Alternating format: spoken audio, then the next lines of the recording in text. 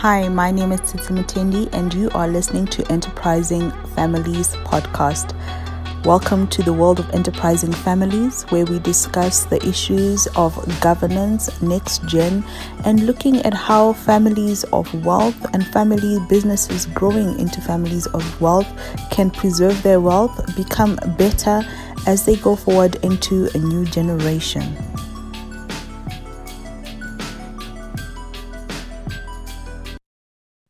Hi, everyone, and welcome to this episode of Enterprising Families. And on this episode of Enterprising Families, I'm so excited to be discussing women, legacy, and estate planning.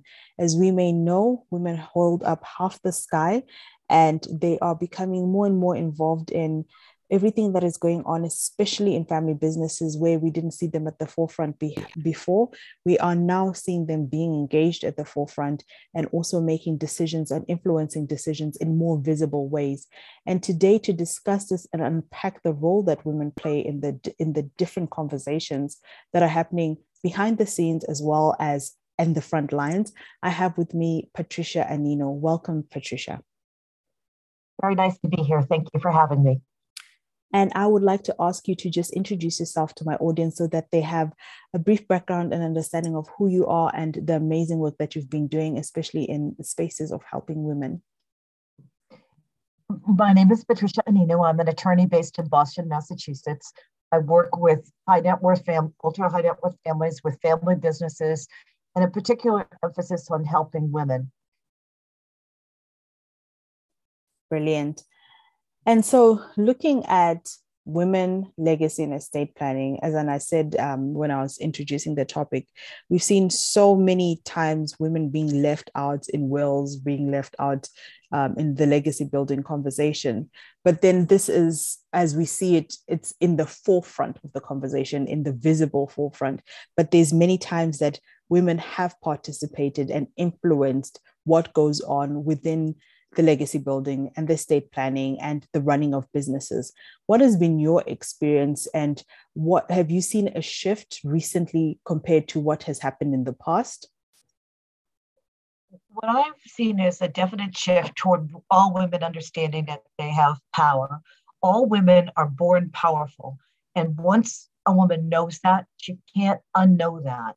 And once you know that, and you know with that power becomes the responsibility for you to figure out a way to get involved and engaged in making your plan work.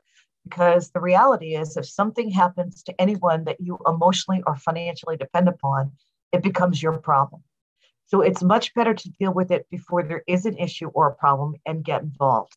And I think women are becoming increasingly aware that the power and responsibility lies with them to step up, pick up the keys to the kingdom, and get into the story. Because it's only when you start to take responsibility and ask the questions that you can have a meaningful impact on the outcome that will significantly affect you for the rest of your life. Absolutely. And we do know that, like you said, with women, we have to be more conscious about how are we involved in the conversation that impacts those people that we love. But as we know, with women, we play different roles. Sometimes we could be a parent, sometimes we could be a child, sometimes we could be a spouse. How can we, as women, be intentional when we feel sometimes, or when we feel family members are not allowing us to engage? Well, first we have to ask ourselves, is the family member not allowing us to engage, or have we not asked to be engaged? Because you can assume that somebody doesn't want you to be engaged, but unless you've asked to be engaged, that's just your own assumption. I'm going to tell you a story that I saw happen a year ago. So a man here who's a very successful car dealer asked me to come to a meeting to do an estate plan for him. And he would never do an estate plan. But I said, well, let's do a disaster plan. So I went into his office and he was there surrounded by his team of advisors who were all men. Now he's happily married to a wonderful woman he has 3 daughters. I said, well, who's going to be in charge? And he said, well, tell me the pros and cons. And I went through the whole thing. And he said, well, it should be my wife. And I said, let's end this meeting and start again with her. And it's too easy to blame him in that situation, because the reality in that morning, I said, did your wife know where you were going today? He said, yes, she knew I was going to go meet with you. I said, well, it's really her fault because she didn't understand that the whole meeting about disaster planning involved her. So it wasn't that he was excluding her. It's just that neither one of them focused on that, including her. And so part of the education, which leads to empowerment, leads to action, is to understand you are responsible for the planning for the family because you are the one who's going to be left with the pieces. So you have to figure out how to get in that room. And sometimes there's an intentional block, but more often than not, I've seen the kind of story that I just told you, whereas a man will do the planning thinking he's doing the right thing and thinking it's about him and not understanding it's not about him because if something happens to him, he's not in the story anymore. So women have to understand that not only do they have the power, they have the responsibility to plan for their own legacy. Absolutely. Absolutely. And what do you believe is one of the things that hold back women, especially with taking the forefront role? I know that we've seen that women do influence the homes and relationships in many ways. And at times they've been called the chief emotional officer. But what is really important for them, especially when it comes to legalities or when it comes to things that really need to be accounted for, put down in writing and actually be solidified as opposed to just being verbal or just being insinuations. What's really important for women to start learning and start applying? Education. First, you have to be educated, then you're empowered, then you act. So you have to listen to your other podcasts, read books, become more aware, start to ask questions, formulate, and understand what the problem is on your own. Figure it out, and then figure out how to make it happen. All women are powerful, and not all women know they're powerful. And so one of the things you have to do is claim your own power, understand that you are powerful, know that you're powerful, know that whatever happens in a disaster is going to adversely impact you and those that are left behind, and claim responsibility. But that's an esoteric exercise if you're not educated as to the questions that you need to ask to understand how to take that power and turn it into action. And one thing I've learned along the way, it's not like men, it's not anti-men. I mean, men think for the most part that they are doing the right thing. They're not evil, so it's nobody. I've been doing this for 35 years. Nobody really thinks they're going to die. And so nobody takes this planning as seriously as perhaps they should. And life is not a snapshot. It's a movie with sequels. So you should think about how you're putting your plan in place now and look as far ahead of the crystal ball as you can, which is probably not more than 5 years, and just put the best plan in place when you can. And ask your partner, your father, your husband, your spouse, your significant other, what would happen, and just start a conversation going. And I think that's so important. Get a conversation going. However, I think you've seen and you've interacted with different people from different cultures. What happens when culture plays a role in how women interact within the family? And we've seen there are some cultures out there that seem a bit stringent on women and their ability to have a voice in, especially in what they deem is too technical. Is it because, or would you believe it's because they feel it's too much pressure for women, and therefore it's essential for women to start showing and questioning, not in a negative way, but in terms of being inquisitive about how can we also be proactive in safeguarding what has been built by other family members and loved ones? I think it's changing. I'm dealing with a Muslim family right now from Morocco, for example. And they're all daughters, and they cannot inherit assets from their father. He can get under the Muslim Moroccan law, he can give it to them during their lifetime, but at his death, the law seeks male heirs. So in some cultures, there is an inherent bias in the legal system itself that cannot be overcome by anybody's intent. Mm-hmm. And you have to be very creative to kind of figure out how to do that. So there are impediments somewhere. But what I've noticed in the work that I've been doing with this family is that the family has evolved and are finding ways to give the stock in the family business to the daughters now. And I don't think that could have happened 20 years ago or 30 years ago or 40 years ago. So the time, it's open communication. It's understanding that the world is changing. As you said, women hold up half the sky, that everybody knows that now. Mm-hmm. And it's more acceptable. It might not be as acceptable as it is in the United States, but it's more acceptable in every culture for mm-hmm. women to own and control assets. And it is still evolutionary. So you take the process as far as you can take it for now, drop it, and then come back to it. Because planning is continuous. Another mistake a lot of people make is they think, oh, I did my plan and I'm done. Well, you're never done. The world changes, the law changes, the family changes, the business changes, it evolves. Mm-hmm. So do what you can to improve where you are and don't give up. Mm-hmm, mm-hmm. And that makes so much sense. And I love the example that you've given, because sometimes I think we have a proverb in my language, in my native language, where we say sometimes we try to hide behind a finger, which is pretty useless. But we try to hide behind a finger when the truth is staring in front of us, and we have to take ownership of the fact that we cannot hide forever, and we have to be proactive as opposed to reactive. Is that correct? That's right. And so with some of the work that you've done, especially in legacy building or helping families build legacies, what do you think are some of the biggest stumbling blocks that people have faced, especially in the face of seeing female inheritors or female members of the business stepping up? And I know not everybody will cheer on female leaders. It's one of those things where you will have family members who will say, but she's a girl or she's a woman. Why can't you choose a male or a male successor?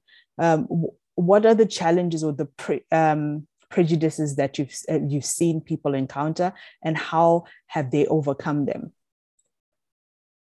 So first,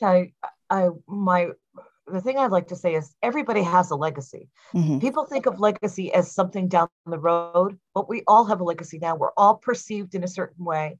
People look at us, judge us. They look at what we stand for currently. So the legacy exists.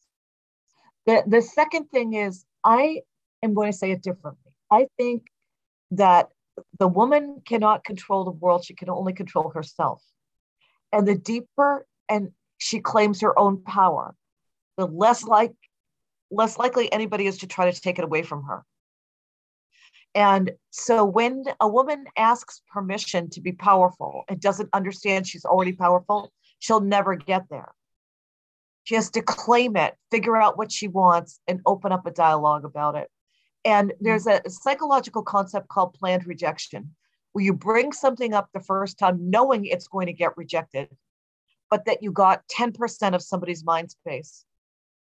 And understand you're going to be rejected. And a lot of women take rejection personally in a way that men don't.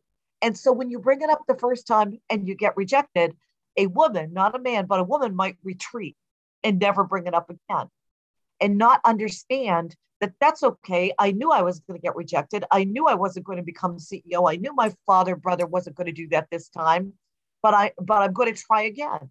Mm-hmm. And I've already entered into the conversation, and that was a win.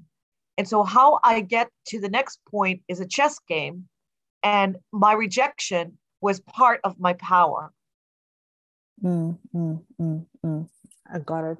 That is powerful. That is powerful, because taking the victim mentality and allowing sometimes somebody blocking you or somebody telling you you're not good enough can be something that can take away your ability to function, as well as your ability to overcome the situation that you're already facing. What are your thoughts around conflicts that especially can, I believe from my experience, so being a third generation family business member, I have seen, sadly, on my paternal side, my uncle, who was the oldest son in my father's family, go into the family business after my grandfather died and literally just take away everything from my grandmother and his siblings. And that conflict continued on. And it's within that conflict and that inability to collaborate that then eventually caused the family business to fall apart. They didn't identify the best person to help grow or take the dynasty or the legacy to the next level. It was just past. It was just a sudden death that happened. The oldest son takes over. The mother wasn't given any say in it. How best do you think women and even male members of the family can handle conflict in a way that doesn't always have to escalate to then getting into legal wrangles that can take forever and at the end of the day then destroy all the work that has been made? Outside facilitators can be very helpful. If Okay. you have a good family business consultant, that's a good way to deal with it.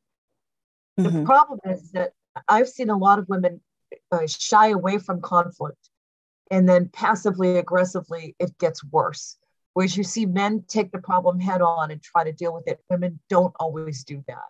And Okay. Open communication, open and constant communication, not letting it fester to the point where it's going to explode, but being powerful and clear in simple communication language.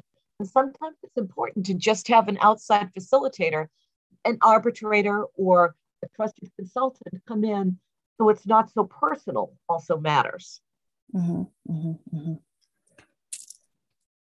And when choosing the right facilitator, I mean, I've seen families sometimes think that one size fits all, and they probably will go to someone who is a lawyer and expect them to be a therapist, as well as expect them to be a mediator and everything in between.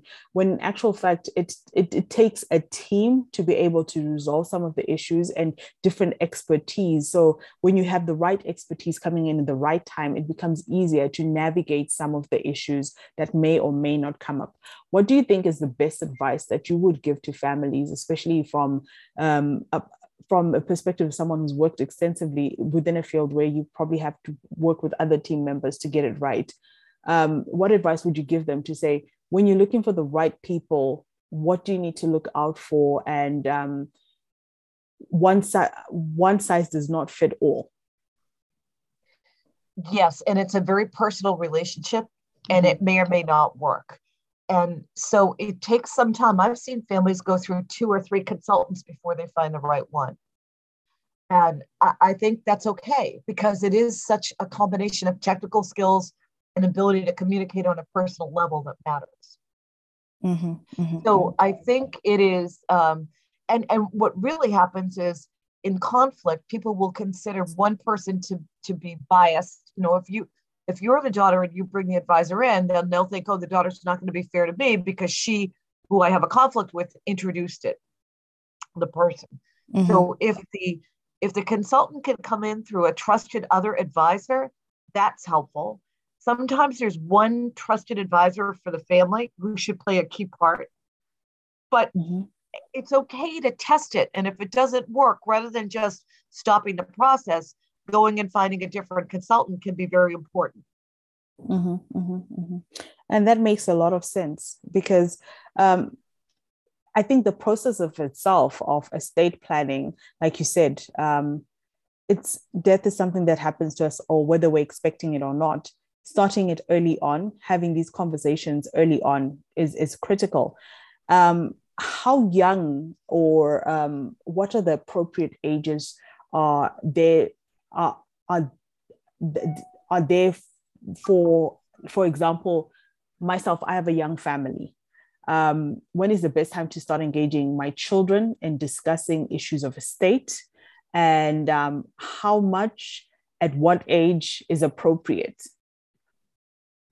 There's an active ongoing business, then they're already exposed to it. They already know on an ongoing basis sort of what's happening. That's kitchen table conversation at dinner at night, right?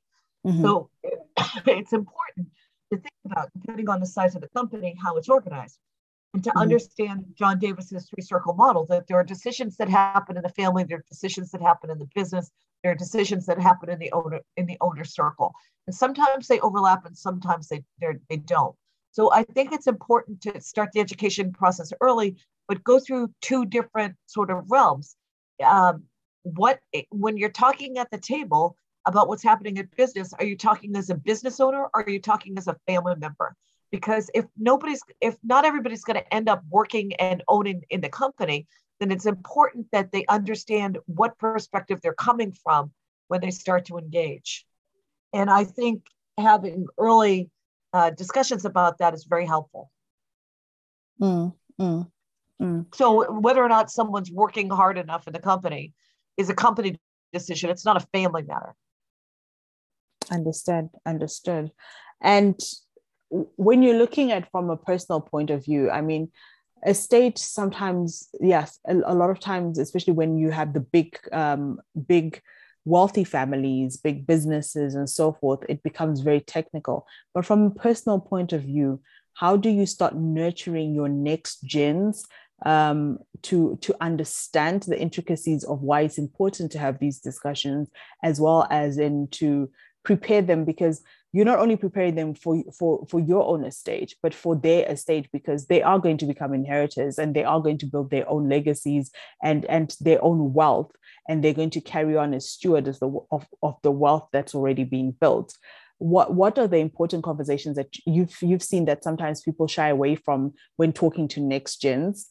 One of them that I've heard is the issue of how much is the estate valued at. Right. And there's a pro and a con to knowing about the dollar value of something as opposed to how the operation works. Okay. And so having formal meetings to address these issues, a lot of people start to include people at young teenage years, not really before that, but at 12 to 13, and start to have a structured program, maybe twice a year. You actually explain what's going on in the company, why it's happening, what's working, what isn't working, what the goals are, and they start to get acclimated that way. Not necessarily what the net worth is or what the dollars are, but the process. And that makes sense. And I think why I mentioned the dollar value is because wealth has, I don't know, in so many communities and so many families, it's almost like a taboo subject where inheritors end up finding out how much their inheritance is, and it becomes a shock to the system. It becomes something they were unprepared for. It becomes something that they're unwilling to even take on. And so when it comes to estate planning, I think from personal experience, from losing my own parent, it would have been easier if we had these discussions. It would have been easier if I had been sensitized. And it would have also been easier, especially as a female inheritor, if I had that relationship where we discussed more than just money, but we discussed anything at all. Yes, not just money, it's also responsibility. Uh-huh. So making sure everybody understands not only the financial components of it, but the responsibility that goes along with it is very important. Absolutely. Well, thank you so much, Patricia, for joining me today and for giving us insight into the importance of the role of women, the importance of the role of the discussions that should be had around legacy planning as well as estate planning. What are your final words of wisdom that you'd like to share with my audience in terms of what do you think is the starter step? How do we get started if we're starting? And if they're already far along the line, how do they do the checks and balances? The most important thing is to educate yourself, read as much as you can, talk to as many people as you can, and claim your own power. Understand your power, claim it, educate yourself so you can then act in what way is in your own self-interest. Women spend all of their time worrying about everybody else, and they forget what the flight attendant says every time you get on the plane. When the oxygen mask falls from the sky, put it over your own face first. It's only when you protect yourself that you can protect everyone else. So claim your power, protect yourself, and then you will instinctively protect everybody else. Absolutely. Absolutely. Well, thank you so, so much. And then as a follow-up, if people want to engage in finding out more about what you're doing or tap into some of the wisdom that you've been sharing on other platforms or your own platforms, how do they do that? They can email me. Okay. We will add the email into the show notes and allow you to be able to reach out to Patricia. Otherwise, thank you so much, Patricia, for your time today. Thank you.